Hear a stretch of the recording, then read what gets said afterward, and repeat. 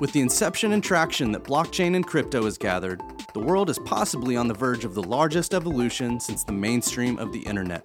Given the fluidity and dynamic nature of this technology, business leaders, enthusiasts, and veterans all need to band together to navigate the current and upcoming storms. Participants in Web 3.0 want a trusted resource that gives them pertinent information about projects, tokens, technology, and businesses. We are business people talking the business of crypto. We are Y-Whales. Good morning, good afternoon, good evening, Y-Whales, wherever you are. Another really, really cool one today. So we have not with us just Mr. Stefan Goss, but we have Stephen Payer from BitPay. And, you know, it's going to be really hard to get a true answer out of him, but like this is one of the OGs of crypto, and he's going to hate me even announcing him like that. But Stephen, when was your first exposure to Bitcoin? Oh, goodness. The first exposure was a Slashdot article that talked about the, start of Bitcoin back in 2009. I didn't really do anything with it. I just kind of read the article and thought it was a silly idea. And it wasn't until late 2010 that I actually sat down and read the Satoshi white paper and then started getting really, deep into it. And when as we kind of remember back in the days, this was just a theoretical thing that a team of unknowns put out. And so it's really hard for people today that are just now getting into Bitcoin. They're like, oh my God, who was into it? They were fractions of a penny. To get them, you almost had to mine them in the early days if you wanted any access to them, because the internet wasn't what it was. This is 2010 internet, not. What the internet today was pretty close to what it is today, but but certainly finding people and buying Bitcoin was hard to do. Absolutely. So did you? Tell us real quick about kind of what you were doing with it, or how you started messing with it, and what was that kind of the aha moment where it became like, I need to start diverting that actual time and energy to this. Yeah, the aha moment was really reading the Satoshi white paper, and but there's a lot leading up to that point. So the Satoshi white. So my background is computer science. I studied that at Georgia Tech, and started messing with computers when I was 7 or 8 years old in the 1970s. I'm dating myself, but and so I grew up, as a developer, writing software,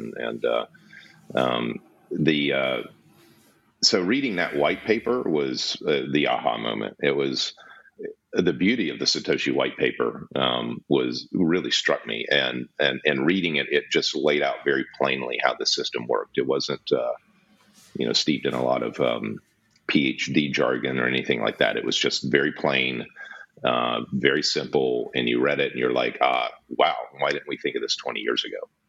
So back up from there, 20 years prior to that, in the early 1990s, was really when I kind of got interested in this idea of payment systems for the internet. There was something called DigiCash that I would characterize as the world's first cryptographic payment system.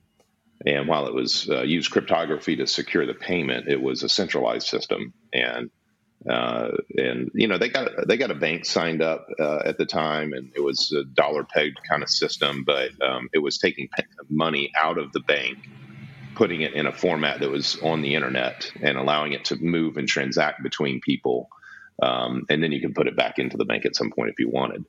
And, but again, it was a centralized system run by DigiCash. And when DigiCash went bankrupt, that payment system went away with it. And so this was the early 1990s, and it coincided with a lot of other things that I was interested in, like Phil Zimmerman at the time was working on pretty good privacy and trying to get that out there. And I was following that whole saga with him, skirting with going to jail and this strong cryptography made available to people to use. And, were it not for the efforts of him and the people around him and others, we wouldn't have banking on the internet today, or at least it would have been delayed by a significant amount of time. But the DigiCash got me really interested in this concept of how do you create a payment system that doesn't depend on like one company or one central bank to run it. And then I just fell down the rabbit hole from there, studying about central banking, the history of that. read some conspiracy theories about all of that. And then, I read this one book called The Creature from Jekyll Island that was really enthralling. And it was like, it was a conspiracy theory book, but it also laid out a lot of the history of central banking in the world and international finance. And, I just got really interested in that topic. Not that I really believed necessarily that there's 12 people on the planet that's controlling everything, but it was a page turner. And so after that, I kept seeking out like projects that were trying to figure this out. Like I remember hearing one excellent point, which was here we have this paper currency, and that paper currency is worthless ink stamped on a worthless piece of paper, yet we assign it value. And the implication of that is that it must be an information system. And if it's an information system, we should be able to replicate something like that entirely in the digital realm. And then also do it without there needing to be like one central party controlling everything, clearing all the payments, making sure things aren't double spent. And so I just kept seeking out projects through the late 90s, early 2000s. Then there were some interesting things that gained a lot of attention, like Second Life Linden Dollars, World of Warcraft Gold. I don't know if you remember the stories of people back in in Korea or China that were playing games to earn World of Warcraft Gold, and those they were interesting, fascinating developments. But they were still there's technologically speaking, there was nothing interesting about them at all. They're just centralized ledger systems. But interesting that they were gaining attention. And then, I guess in my career at some point through the mid 2000s, I was just kind of like, well, this is just going to be impossible. We're just going to need payments on the internet to be cleared by a central party. And then 2010, I finally read the Satoshi white paper, and I was like, oh, wow. And that's what all of that thinking led up. First, it led up to 2009, me seeing a headline that said, run a computer algorithm and generate money. And everything I knew about economics says that can't possibly work. Oh yeah, no, that was so wild when it first came out. Yeah.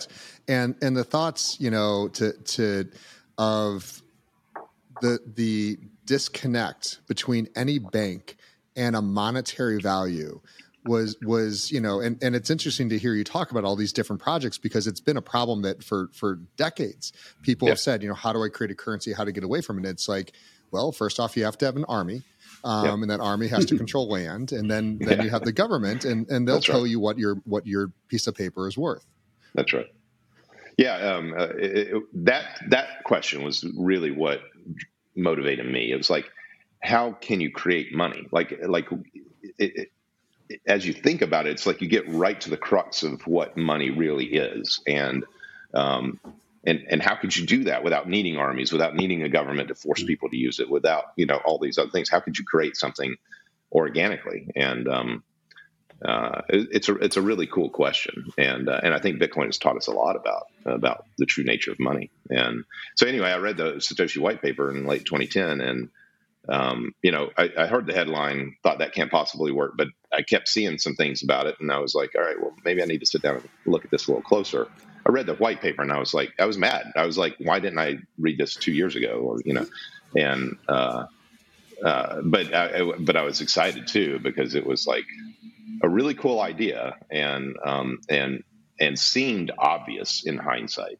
It was like, and also you kind of irritated that 20 years of my life have gone by without progress in this on this, and now here it is, and so that kind of motivated me to start thinking about, and it lined up well with my career. Start thinking about, could I build a company around this of some kind? Could I do something with this? Because I was excited about it. I wanted to do something with it full time, not just as a hobby.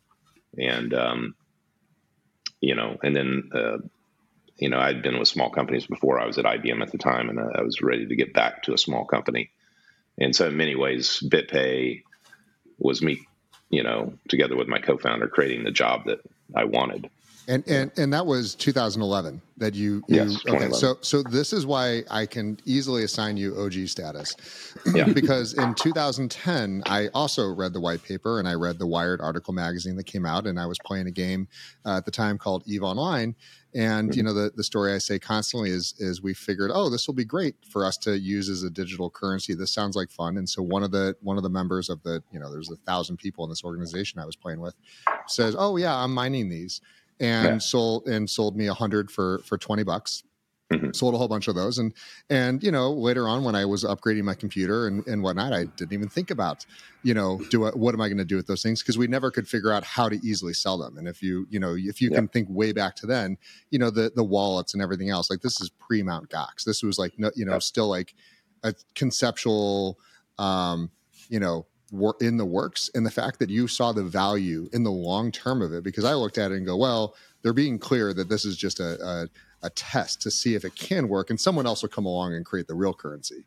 So, and that's really the differentiator. I mean, Stefan, what was yours is relatively similar to this. Yeah, kind of. I mean, it was my roommate. It wasn't even me. He's like, oh, this thing is hella cool. And so he wanted to start mining. And so we just started doing some mining. So but then, same deal. It wasn't like and I was running 2 other companies at the time, right? And I wanted to stay focused. And so it was really more like that. But yeah, I'm really curious. What was the problem you guys saw that you wanted to fix in the market? Because obviously there was a whole bunch of things that needed to be solved. So what was that oh my God, we can do this part better? What was the original thesis? Well, so in 2011, Mt. Gox did already exist, and there were already, a handful of exchanges popping up all over the place. And so my co-founder, Tony, and I were, kind of discussing this. And by the way, I told Tony about it early in 2011, and he kind of had the same reaction. He sort of was dismissive at first, but over time, as we talked about it, he came around, and by May of that year, we had incorporated BitPay. So in 2011, there were already exchanges, and so Tony and I, as we were trying to figure out what we wanted to do around this, we had kind of reached the conclusion that exchanges and trading of it was going to be commoditized over time, and that we wanted to focus on building a platform that allowed companies and individuals to get real value out of the technology, as opposed to just being a speculative instrument.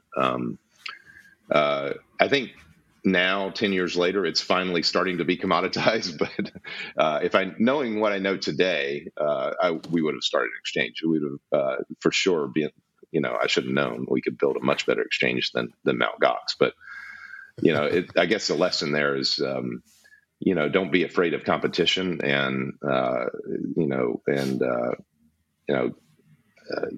don't overestimate how quickly things will mature and evolve, right? So, but yeah, I like where we're at today. But back then, we should have started an exchange for sure. But we did want to build a real platform, a platform that, not a real platform, but a platform that companies get real value out of, as opposed to just something that enables speculative trading, right? Yeah, and I just want to circle back around, and I think it's so easy for today people to have that hindsight is 2020, because clearly I had really never, I still don't have any guilt on throwing away a computer with 100 Bitcoins, because it increases everyone else's, but more than that, I never would have held on to them. When these things hit $100, $200, $500, I easily would have been out.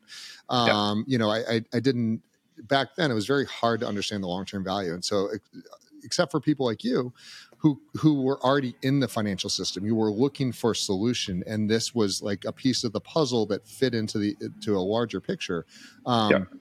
That just wasn't where I was at the time. I mean, and we hear story after story after story of people that come into Y Whales, and they're the same thing. They have this early exposure, and then they get dismayed about it for anywhere from years to a decade in some cases, because they just didn't hold it. And I think it's interesting to see how a mature company has grown around this, and you still have regrets if you could have done better. And clearly, BitPay is doing very well today. Well, I don't care who you talk to in the Bitcoin world, the crypto world. I don't care who it is. I don't care how much money they've made off of it. without fail, every single one of them will tell you that they wish they had bought more Bitcoin, right? I don't care how many billions of dollars they have, but they will all wish they had bought more. So. Yeah, there's nobody that has enough. So before we jump into BitPay, I'm not going to let you get away from some of the Satoshi, rumors and thoughts. And clearly you've been in the space. You have a business dedicated to Bitcoin and that white paper. Do you have any thoughts? And again, reminding you that this will go public around who is behind Bitcoin. Well, I mean, if I did, first of all, I wouldn't disclose it, because I think Satoshi does deserve, their privacy, right? But I will say this: I think that Bitcoin would not have worked were Satoshi not anonymous. It also would not have worked if the source code was not open source.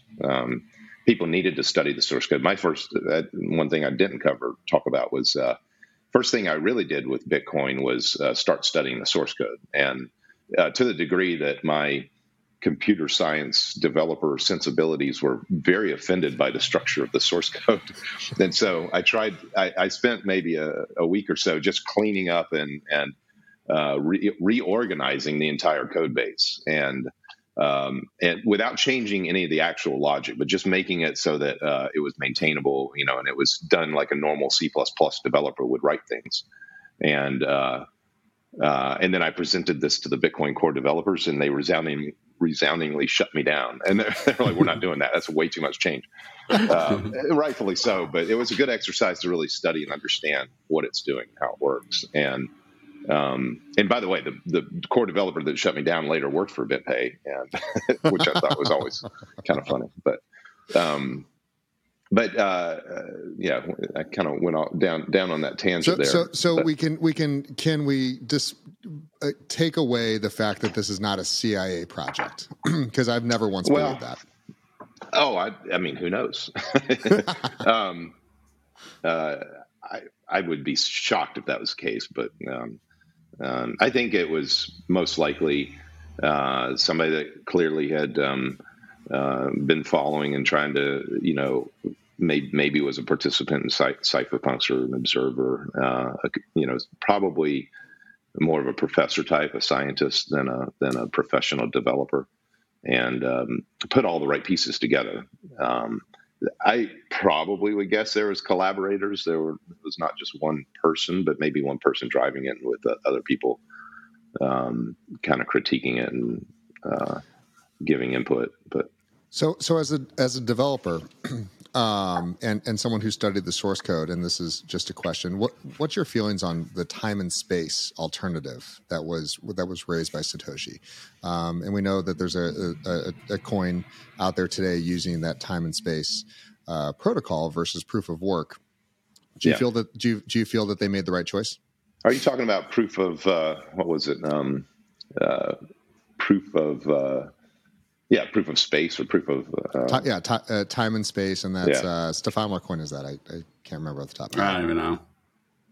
It was one done by I can't think of his name right now. Bram Cohen, I think. Bram, yeah. I think proof of work is the right choice. Yes, I think I even think it's far superior to proof of stake. However, I don't want to piss off all the proof of stake fans out there because we support a lot of those coins, but. I think ultimately proof of work is the right platform, the right consensus method, and the reason I think that is because of its connection to energy. Bitcoin and Ethereum are getting a lot of negative press about their energy consumption and all that, but here's how I view that. The platform needs to be decentralized, and what's more decentralized than the sun shining on the earth? So as long as the sun is shining on all parts of the earth, we're going to have a decentralized platform. Proof of stake to me feels a little too much like he who has the gold makes the rules, the golden rule. You accumulate more of those tokens and you can take control of that network. And that's far easier than having to capture energy and convert it into proof of work consensus. I also happen to think that Bitcoin and proof of work chains are ultimately very good for the environment, very good for the development of energy, because they're changing the economics of energy production. I've had over the years many people in the energy business come up to me, and one of the earliest ones I think was like 2014 at the first sort of large Bitcoin conference, came up to me and said, I'm really interested in Bitcoin mining. And he was like a consultant to the energy industry. He said, I'm really interested in it because it's a data center that you can turn off. I was like, well, that's interesting. He's like, yeah, you can't turn Facebook off. You can't just shut Facebook down, but you can shut down Bitcoin mining. And I said, well, why is that interesting to you? And he's like, well, we have these wind farms that produce too much wind energy at moments in time, and they have to shed that energy. Or we have a natural gas well, but no right of way to get the gas to anywhere useful. So we can take a container, fill it full of mining equipment, set it down on top of the natural gas well, and start mining Bitcoin, and monetize it that way. And same thing with the wind energy, solar energy.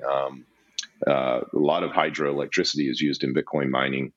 Especially, a lot of the development in China was because they had too much energy. They had too many dams that they overbuilt their infrastructure in a lot of places, and these data centers were popping up right behind the dam, and you couldn't get closer to the source of energy unless the water actually went through the data center. And so it changes the economics for the better of wind farms, solar energy, all these different types of energy, because when they do have moments of excess capacity, they have something to do with it and a way to monetize that, and it improves the economics of those operations. And so I think it's ultimately beneficial to the further development of sustainable energy forms of energy. Yeah, and I love hearing that answer. And by the way, it's Chia. That's proof of time and space, and I've said for a long time the FUD around this energy thing is really just it's complexing to hear people think that that's a reality. Like, sure, does it just raw burn power? Of course it does, but think about the alternative of the energy of the harvesting of trees, printing paper, printing on the currency, and then everything around it. The thought of a true digital currency society overall, I don't care how many Bitcoin miners are running, it's a fraction of the overall attack on the ecosystem that we're dealing with today. Well, another aspect to it is that people don't realize that, we have to talk about the block subsidy. So the mining capacity on the Bitcoin network is deliberately overbuilt because of that block subsidy, but that block subsidy is diminishing over time, and it's getting pretty small already.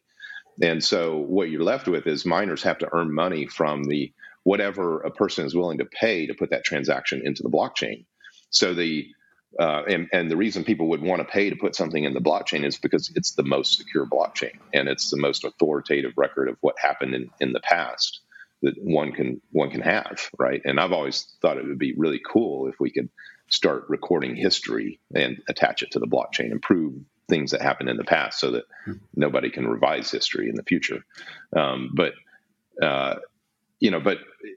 whatever somebody's willing, for whatever reason they need to have that most secure blockchain, and they need to utilize that most secure blockchain. Whatever reason they have for it, they're going to be willing to pay a certain amount of money to put it in there, versus using one of the other blockchains that may be less secure. And so the market is going to decide what it's worth to put a transaction into the Bitcoin blockchain, and the mining will follow that, right? That will determine the revenues that are available for miners, and your energy consumption will directly track the value that people get out of it, which is the way it should be, and the way all energy consumption is determined, right? We don't say, hey, you can't use that electricity to heat your pool in the winter, right?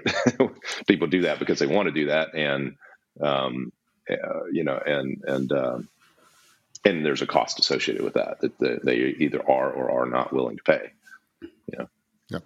Hey, I'm curious. So you mentioned obviously the proof of energy, but I feel like it's shifted somewhat, at least, to be much more proof of hardware, right? Where I feel like the hardware is the thing that's really hard to get these days, right? Unless you're really well connected, and it feels like there's some centralization issues on the hardware production, right? There's half a dozen companies that actually do the hardware. How do you feel about that? Because that's always been one of my concerns with proof of work. Obviously, if there's 4 companies making all the hardware, is it really decentralized, even if they sell it, right? How do you feel about that? I agree 100%. So that is, if you want to talk about the vulnerabilities of different blockchains for Bitcoin and the proof of work blockchains. That's one of them. The centralization that could occur around the production of hardware. So what's the counter to that? Well, we need more people manufacturing the hardware, and you can take that to an extreme and start to think about open source hardware, making it cheaper and more cost effective for people to do their own chip fabrication in their own small little warehouse somewhere.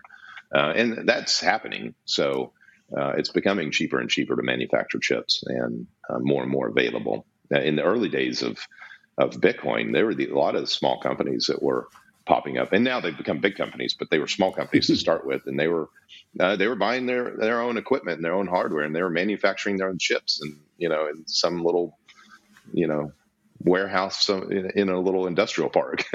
So it is possible, and that's another perhaps side benefit to Bitcoin as well. It may go the opposite direction, whereas we recognize there's a potential problem there, but there's also money to be earned, and you see Intel now announcing they're getting into chip manufacturing for Bitcoin, which I thought was just a matter of time.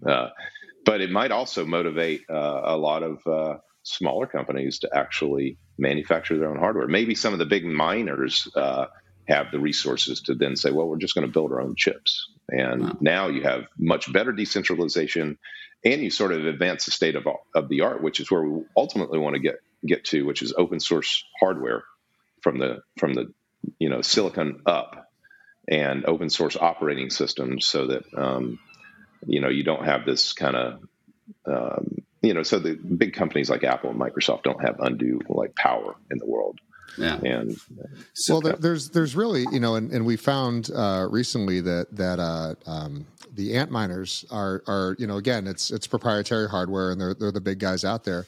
But it was discovered recently, an exploit, that a small percentage of each one of those miners is sending hash power back to a server in China. And that's a problem. And so I can say that your theses around the big mining companies are going to be building their own is absolutely true. Recently invested in a round of that too as well. So I mean, the industry. Well, that's awesome. I didn't know that. I mean, that's great to hear, actually. Oh yeah, no, and everything's moving towards immersion. These noisy fans in these hot warehouses and whatnot is going to go away because. No, I mean, I didn't hear that. Some of the big miners are moving toward manufacturing their own chips, which would be a great development. Yep. And they're going not only manufacturing, but they're all moving into the immersion and really want to be green. I mean, they're like, what is the maximum amount of hash power they can pull out with the minimum amount of energy? So again, to your thesis, they want to be green. They want to have the lowest cost of energy and the lowest usage of energy.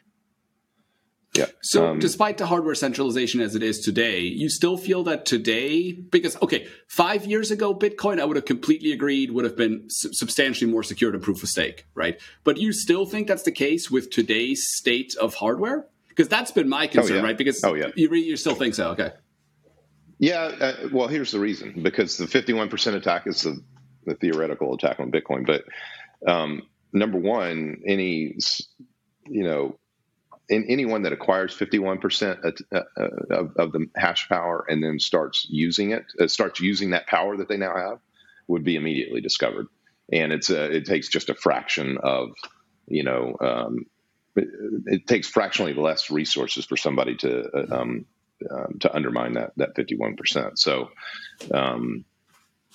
and so I don't really worry about the 51% attack problem.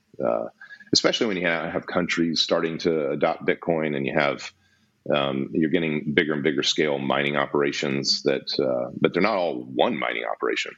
And proof of stake. It's like I can, the Federal Reserve, if they wanted to, just print enough money to go buy enough ether that they own 51% of it. I don't. Maybe at this point it would bankrupt the Federal Reserve, which is a scary thought. But probably not quite. Probably not quite. Yeah. But who knows? So, pivoting the conversation a little bit, there is, as we know, the industry is exploding, on the verge of exploding, mainstream adoption, which is something you've now worked for over a decade, is coming here in certain aspects. But we also see a lot of really big missteps. And so, when I talk to companies and people that are wanting to adopt cryptocurrency, payments, there's generally a lot of pushback because they've done a test, they've done a trial, and generally it's failed miserably in the fact that they were accepting the raw cryptocurrencies, meaning that they were accepting Bitcoin, or in some cases they were pushed to accept Doge or some meme coin, for kind of a social media aspect, and they went ahead and in some cases sold hard goods for a currency. And because of their misunderstanding about how the entire ecosystem worked, they sold it at this. And then by the time they reconciled and converted it to usable dollars for them, they had taken in some cases a 20-30% loss, on that investment. And so then they're like, well, we're just never doing this again. Now we're maturing. And so, I without leading too much into it, BitPay has got some very cool features about how to manage that. Yeah. And that's what we've done from day one, is eliminate that risk to a business. So we process the cryptocurrency on behalf of the business. We accept the Bitcoin that comes in or the other cryptocurrencies that we support. And then we settle in whatever currency the merchant wants. And typically that's dollars or euros or whatever their accounting system is based in. In fact, we recommend that businesses get settled in whatever their accounting system is based in, because otherwise, depending on where you're at in the world, you may have to account for every gain or loss of all of those if you actually take crypto onto your balance sheet. We will settle, and we do settle in various cryptos, all the cryptos that we support. We can settle to you in that format. We are seeing increased settlements going out in stable coins. So we can settle in dollars on a blockchain, which is a really cool thing to be able to do, and really cool to see more and more companies doing that every day. And they don't have to take Bitcoin onto their balance sheet, but they are having to install a wallet, having to figure out how to manage that wallet, and then take that settlement directly into their wallet. So in those circumstances, you've got the buyer paying in crypto, you've got the merchant getting settled in crypto, and that entire transaction happens outside of the traditional banking system. And for us, it's fantastic because we don't have to deal with the antiquated banks to do the settlement, because they don't have great APIs and they don't have great technology infrastructure to be able to do that. And it's a lot of wasted effort, just a lot of extra effort that you have to go to make that happen. But yes, we've done that since 2011. That was the reason, a big reason a company would want to use us, is because it enables their customers to pay with crypto. But they don't have to. We can handle all the accounting aspects of it, dealing with making sure it's a safe payment, not a double spend. We do a lot of monitoring of the various blockchains blockchain networks that we tie into to make sure that people aren't trying to double spend and such. How do you guys manage the education around this? Because, I know so many funds, I know so many companies that were talked into accepting a coin or a very volatile asset. And now they're just done. Like, they just won't even look at it again. And it takes a lot of time. Well, they didn't use BitPay. No, they clearly didn't. No, I can tell you, they use these consultants out there that claim they're experts and have no idea what they're doing. Yeah. So our business is all about payments. So we build and we try to focus on payments where there's a high workflow component to it. We do like invoicing and vendor payments and B2B stuff, and that's actually a significant part of our volume. But those don't, you're kind of competing with wire transfers and other things with that part of our business. For an international payment, it works great. And many of our customers that do vendor payments internationally tell us that their only alternative can take months to settle and clear through the banking system. They've got currency conversions. They got every bank through the correspondent banking system taking a cut. They don't even know up front what it's going to cost them at the end of the day, and how much money they're going to lose, and how much of FXs the banks are charging along the way. So for an international vendor B2B payment, our platform works fantastic. But long term, we're really focused on payments that have a heavy workflow component. So sticking with a B2B example, a great use case I like to talk about is a company paying their web hosting bill. So you got maybe a company sitting in South America somewhere, and they need to pay a hosting bill to a company in North America. They can transact, and do it instantly. The web hosting company gets their payment. It's not going to be reversed through a chargeback. They have no exposure to the kind of fraud we see in the credit card system. And that company in North America, it's a B2B payment, but it's like a consumer payment, because they're managing thousands of these coming in from all over the planet, and they need to manage all those payments, including refunds, adjustments to those adjustments to the payments. They need to deal with currency conversions. So there's and they need to reconcile it every month, so there's a heavy workflow component to that, and that's what our platform is really designed for. I'm super curious. How integrated is it? Like, can I plug into QuickBooks and literally start doing that, or is it not quite to that level yet? Oh, really? Yeah, we have QuickBooks integration. Increasingly, we have NetSuite integration. SAP, I expect, will be coming soon, including generating invoices out of those systems. So you can generate the invoice on the NetSuite side, and then your customer can pay with crypto, and it just works. That's pretty awesome. How much do the banks really get upset about all this? Because they're so uneducated in most cases in the space. I'm sure you talk to a lot of the higher ups than I do. But the education in and around cryptocurrencies and blockchain in general is just abysmal at this point. Are you seeing the same thing? Yeah, I mean, all the big banks. There was a period of time when every big bank wanted to do a pilot project with us, and our salesmen were getting very, very excited about that. And I have experience in the banking industry prior to, not in the banking industry, but the banking software industry prior to BitPay. And I can tell you that, a bank adopting just a new version of our software, that's a 2 or 3 year project, just a point release, And so they're very slow. And so at one point, I just told all the salesmen, stop talking to banks. We need to go get merchants. We need to go get end users of our software, not trying to use banks as a channel, and not trying to build software or infrastructure for banks.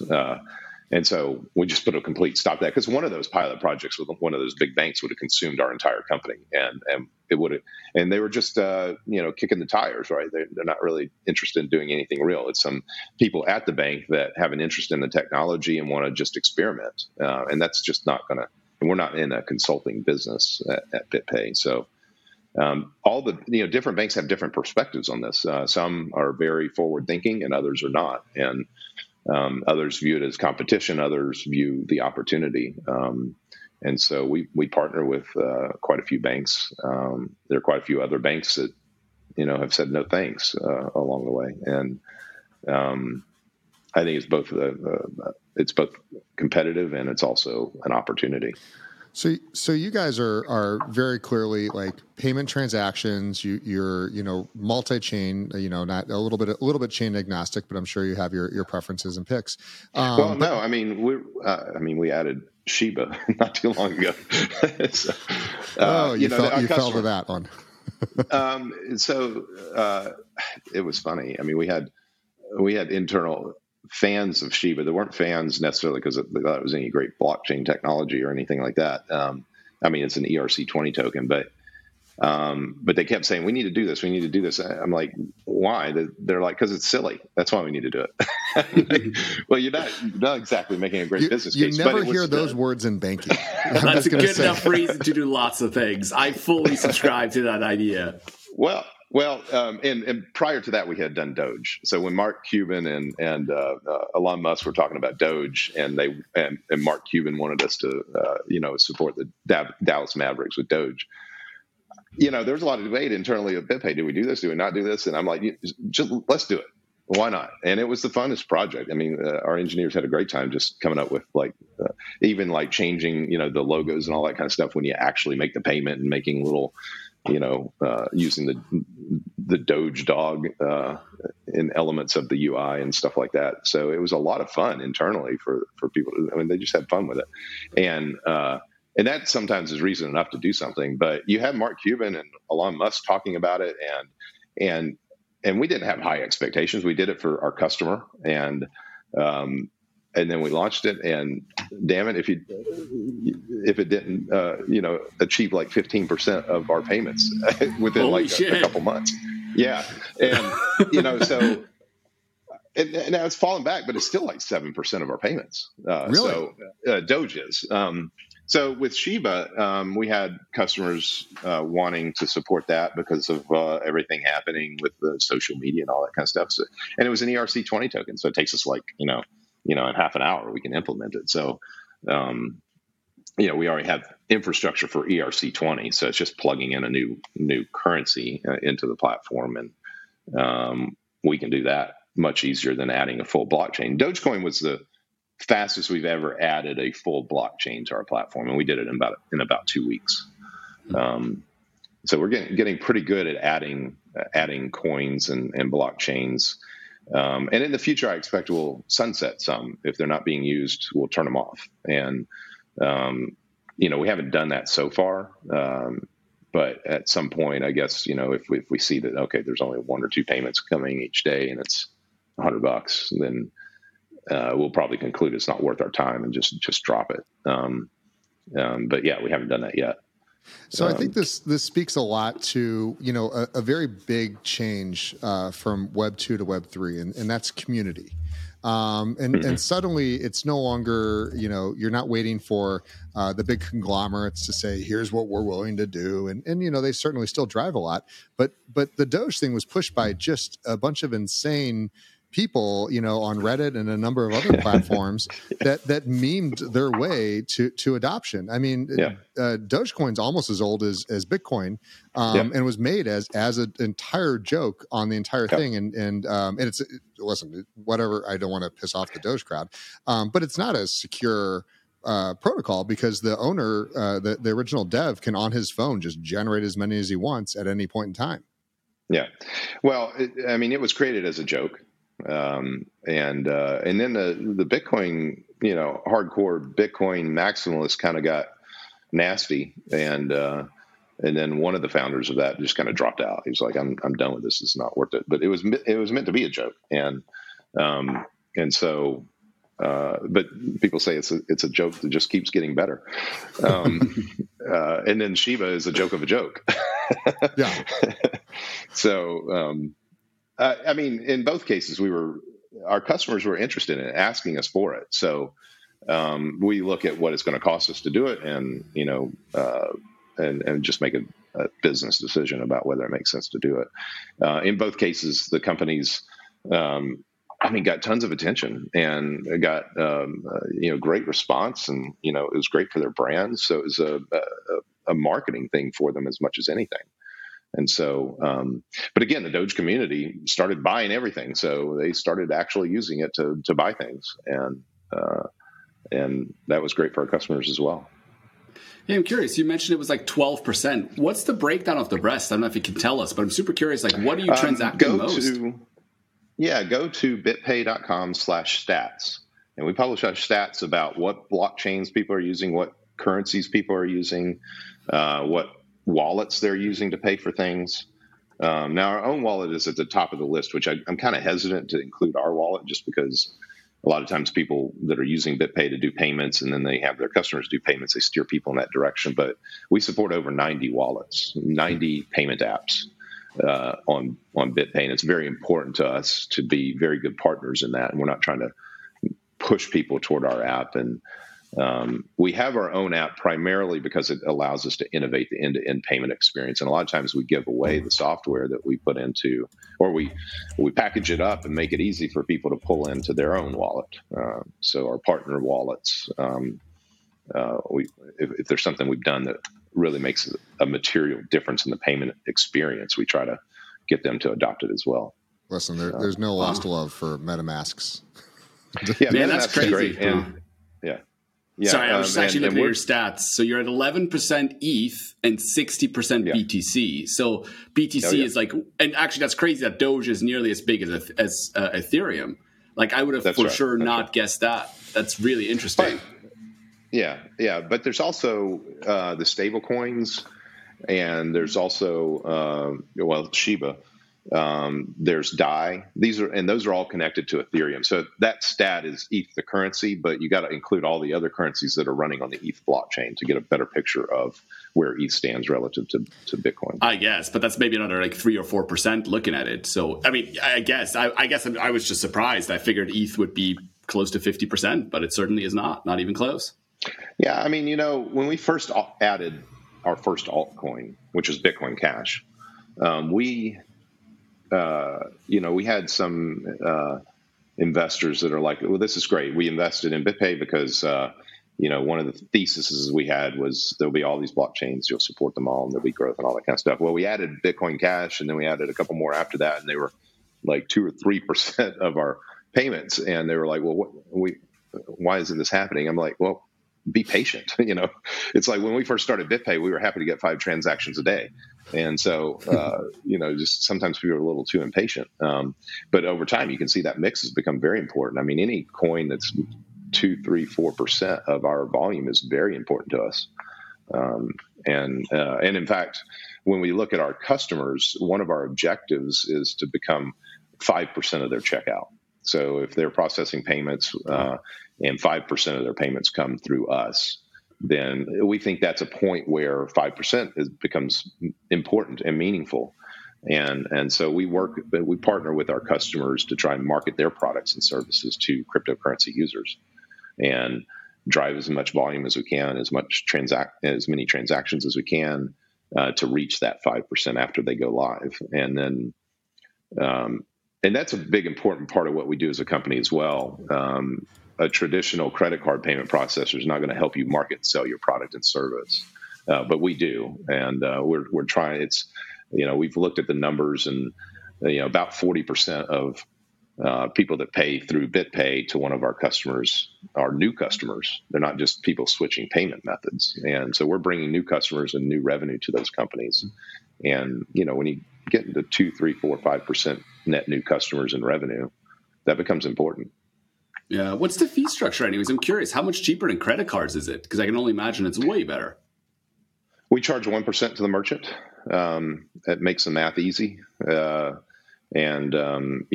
to a credit card, you're paying 2 to 3%, maybe even higher. Same thing with PayPal and others.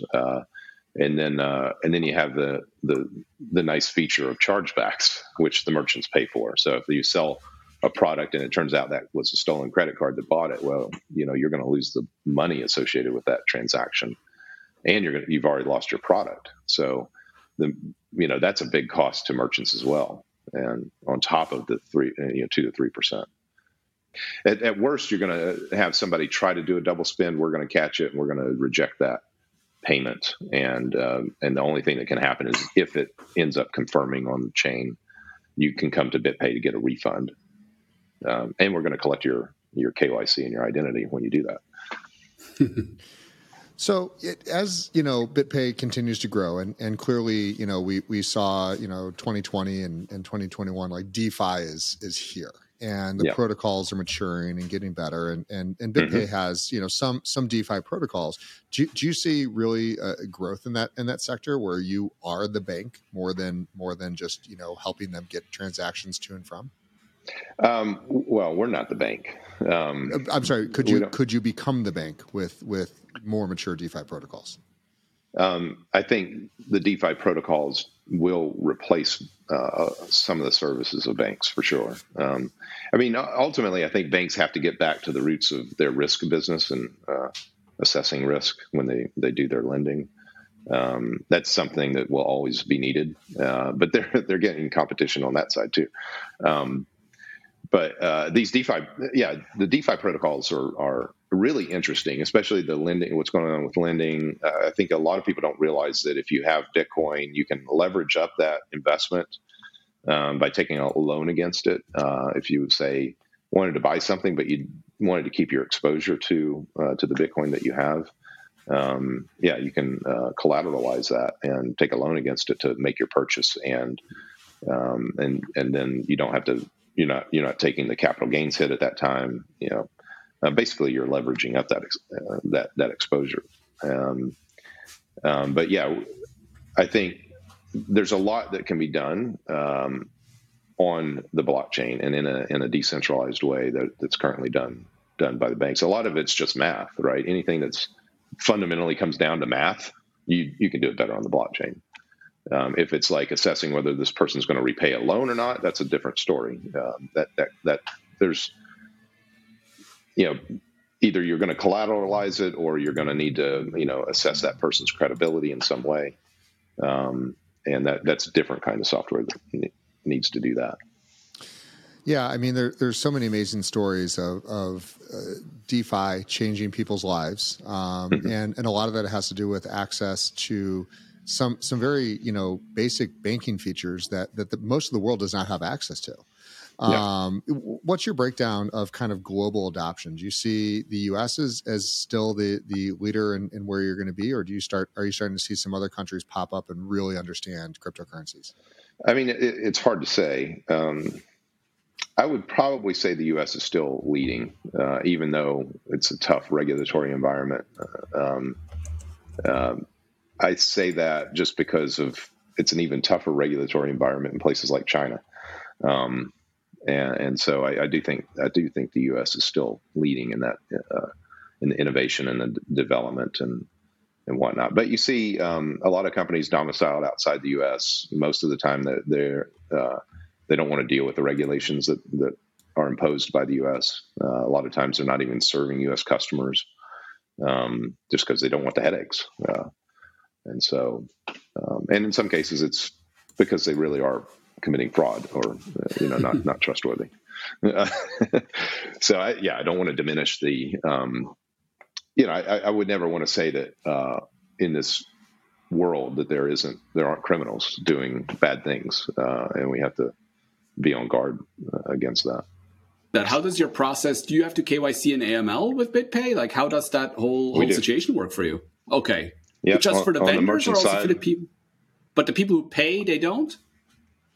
Up to a threshold, they don't. In the U.S., the regulation is at $3,000 and above. We have to do a KYC on the buyer.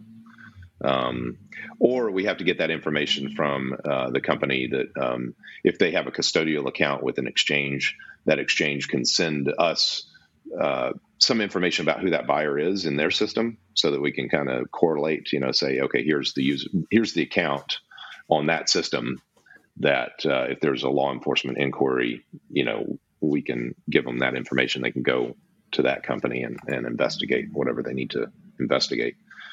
So if in the transaction it's coming from an exchange that supports it, that exchange can just send us that information along with the transaction.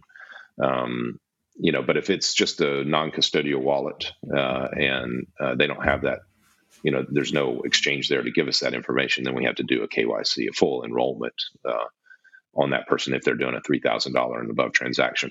In Europe, we have to do it on every transaction. And that's a fairly recent development in Europe within the last year or so.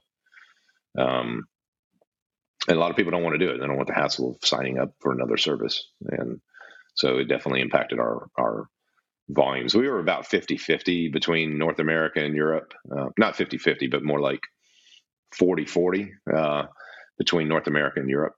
And since that, the mix is more like 50% U.S. What you guys are looking at today, there is Web3 is the hottest new asset class. More money is pouring into it than actually can be utilized efficiently.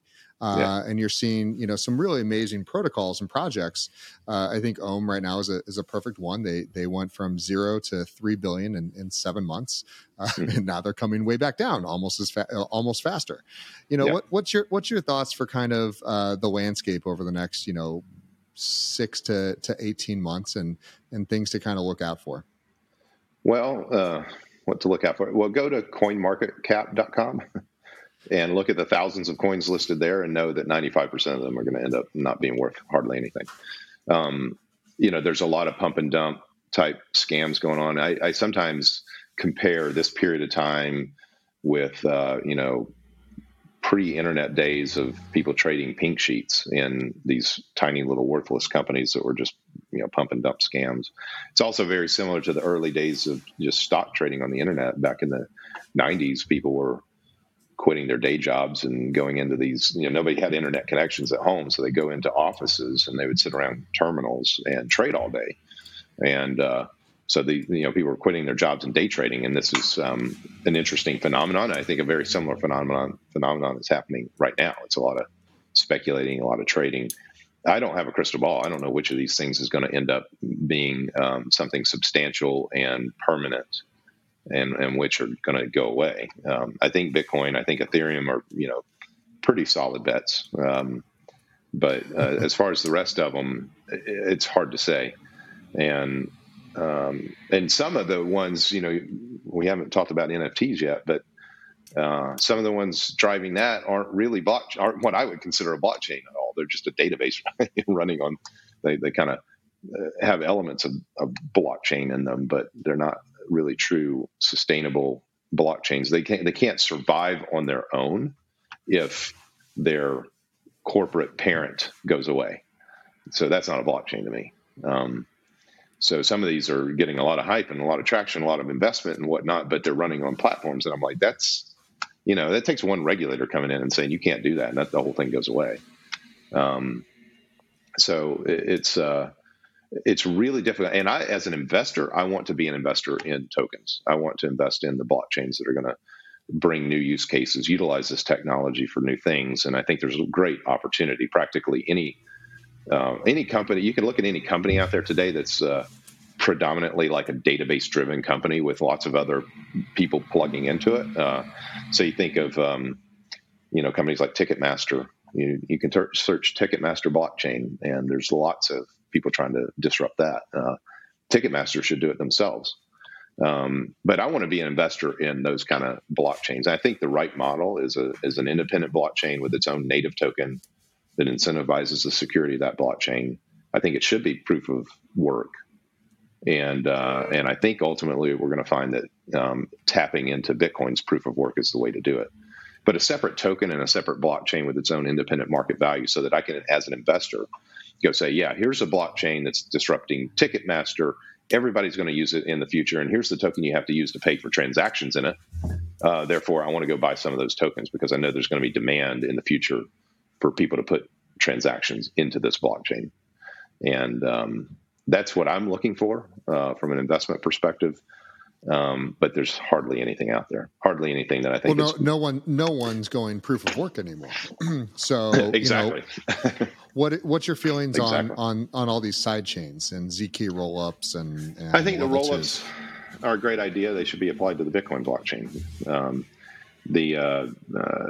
I think it's just a better long-term model. Now that's not, we played around with central banking for 100 years approximately, and we know that's kind of run its course. And we may spend 100 years playing around with proof of stake. I don't know, before we figure out the proof of work is really superior. So who knows? Some of the proof of stake, I mean, you got to think about it. Are you making a long-term investment, a short-term investment? Are you trying to front run a bunch of other people that are, going to pile in? Are you really participating in this pump and dump stuff or not? Are you looking for long-term, better investments? I think one of the most interesting use cases. Have y'all heard of this thing called stoner cats? I've heard of them. I don't own one. Yeah, stoner, and nor do I. But this is a case where a group of people, and it's Mila Kunis is kind of behind a lot of this, and she and her husband and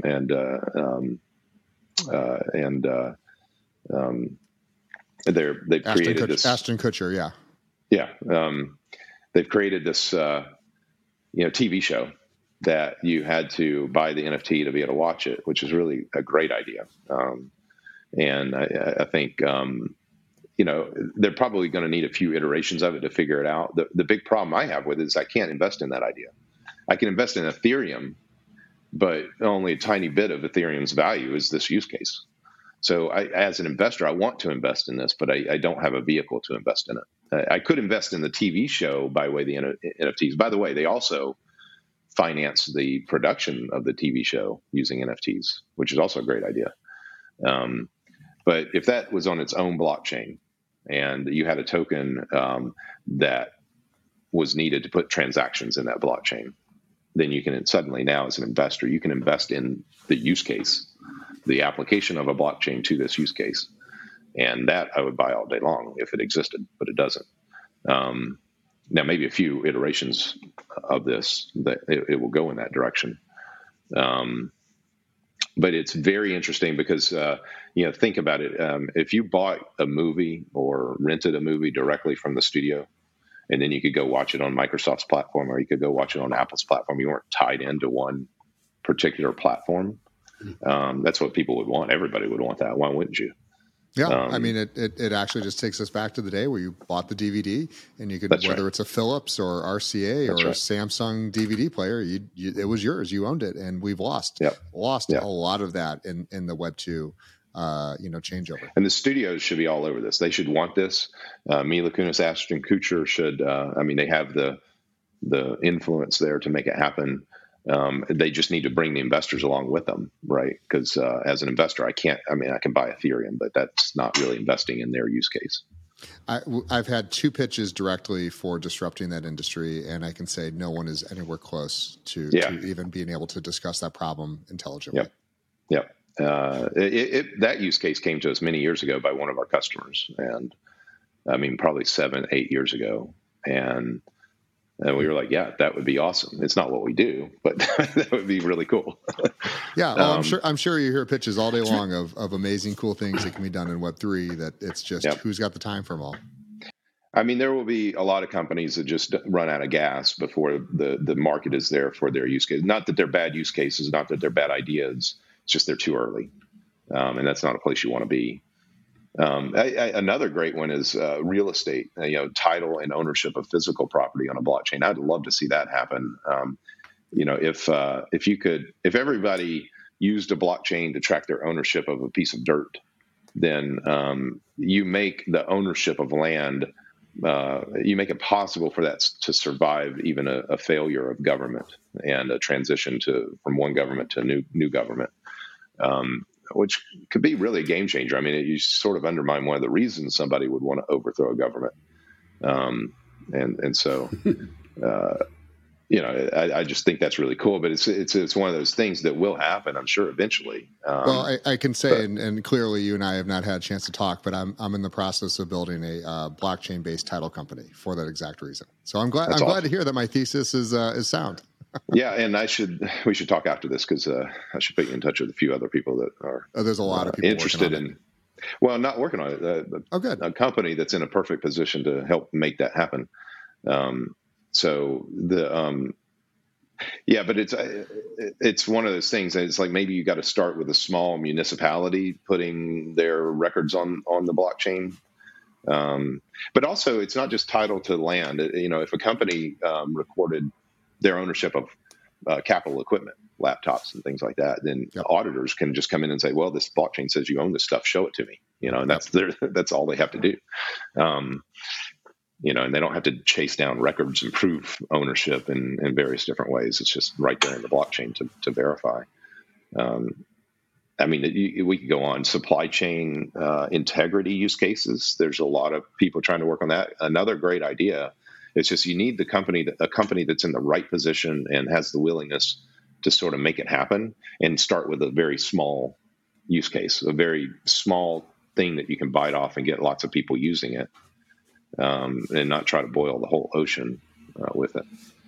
That's absolutely fabulous. And again, we really thank you so much for your time. And this conversation could go on for hours. And I hope that you will come back and hang out with us a little bit on maybe one of our firesides and whatnot in the near future. But in the meantime, and while you are a YPO member with us, I know your time is limited, so I want to throw out before we end today, we do have our own community tokens. We do believe in the utilities behind NFTs and the smart contracts in and around them. So we have our Y Whales that we have, and they actually have the utility of we track them, we know where they are. So as a YPO member, you can actually have what we consider the OG whale here. But we have dozens of other types. This is FOMO here. He's very popular, and a number of others. And again, these are they live on the Ethereum blockchain and Matic sidechain, just because gas problems over on Ethereum are a problem. And when someone wants to buy a 0.2 ETH NFT and it costs them 0.1 in gas, that's a problem. But would love to give you one of these. Do you have any preference on colors or? I'm trying to think. BitPay. What's your company color? Blue? Blue. Blue? Oh, we've got a few blue ones. There you go. Here's the blue check mark. Awesome. Fabulous. So we'll get that over to Stephen. Thank you so much. Stefan, any final parting words?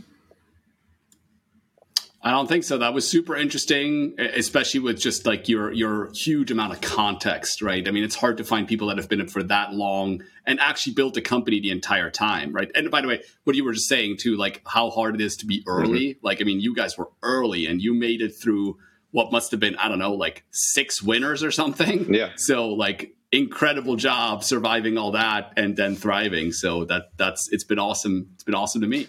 Well, thank you very much for that. I mean, yeah, it's, I've had startups prior to BitPay where we were way too early, and I didn't want to do that again.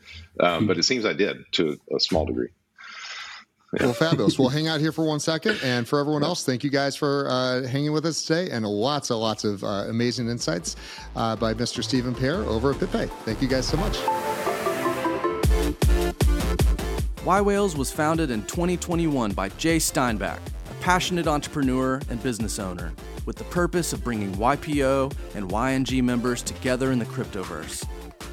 YWhales is a collaborative and confidential community centered around cryptocurrencies and blockchain technology, an exclusive crypto hub of more than 600 members. To be notified when we release new content, please subscribe to our show in your preferred listening app. For more information, visit www.ywhales.com. YWhales is not affiliated with YPO, but at this time only allow for YPO, YPO Gold, and YNG members due to privacy and confidentiality. Support and production for today's episode was done by Truthwork Media. Nothing in the podcast constitutes professional and or financial advice, nor does any information on the podcast constitute a comprehensive or complete statement of the matters discussed or the law relating thereto.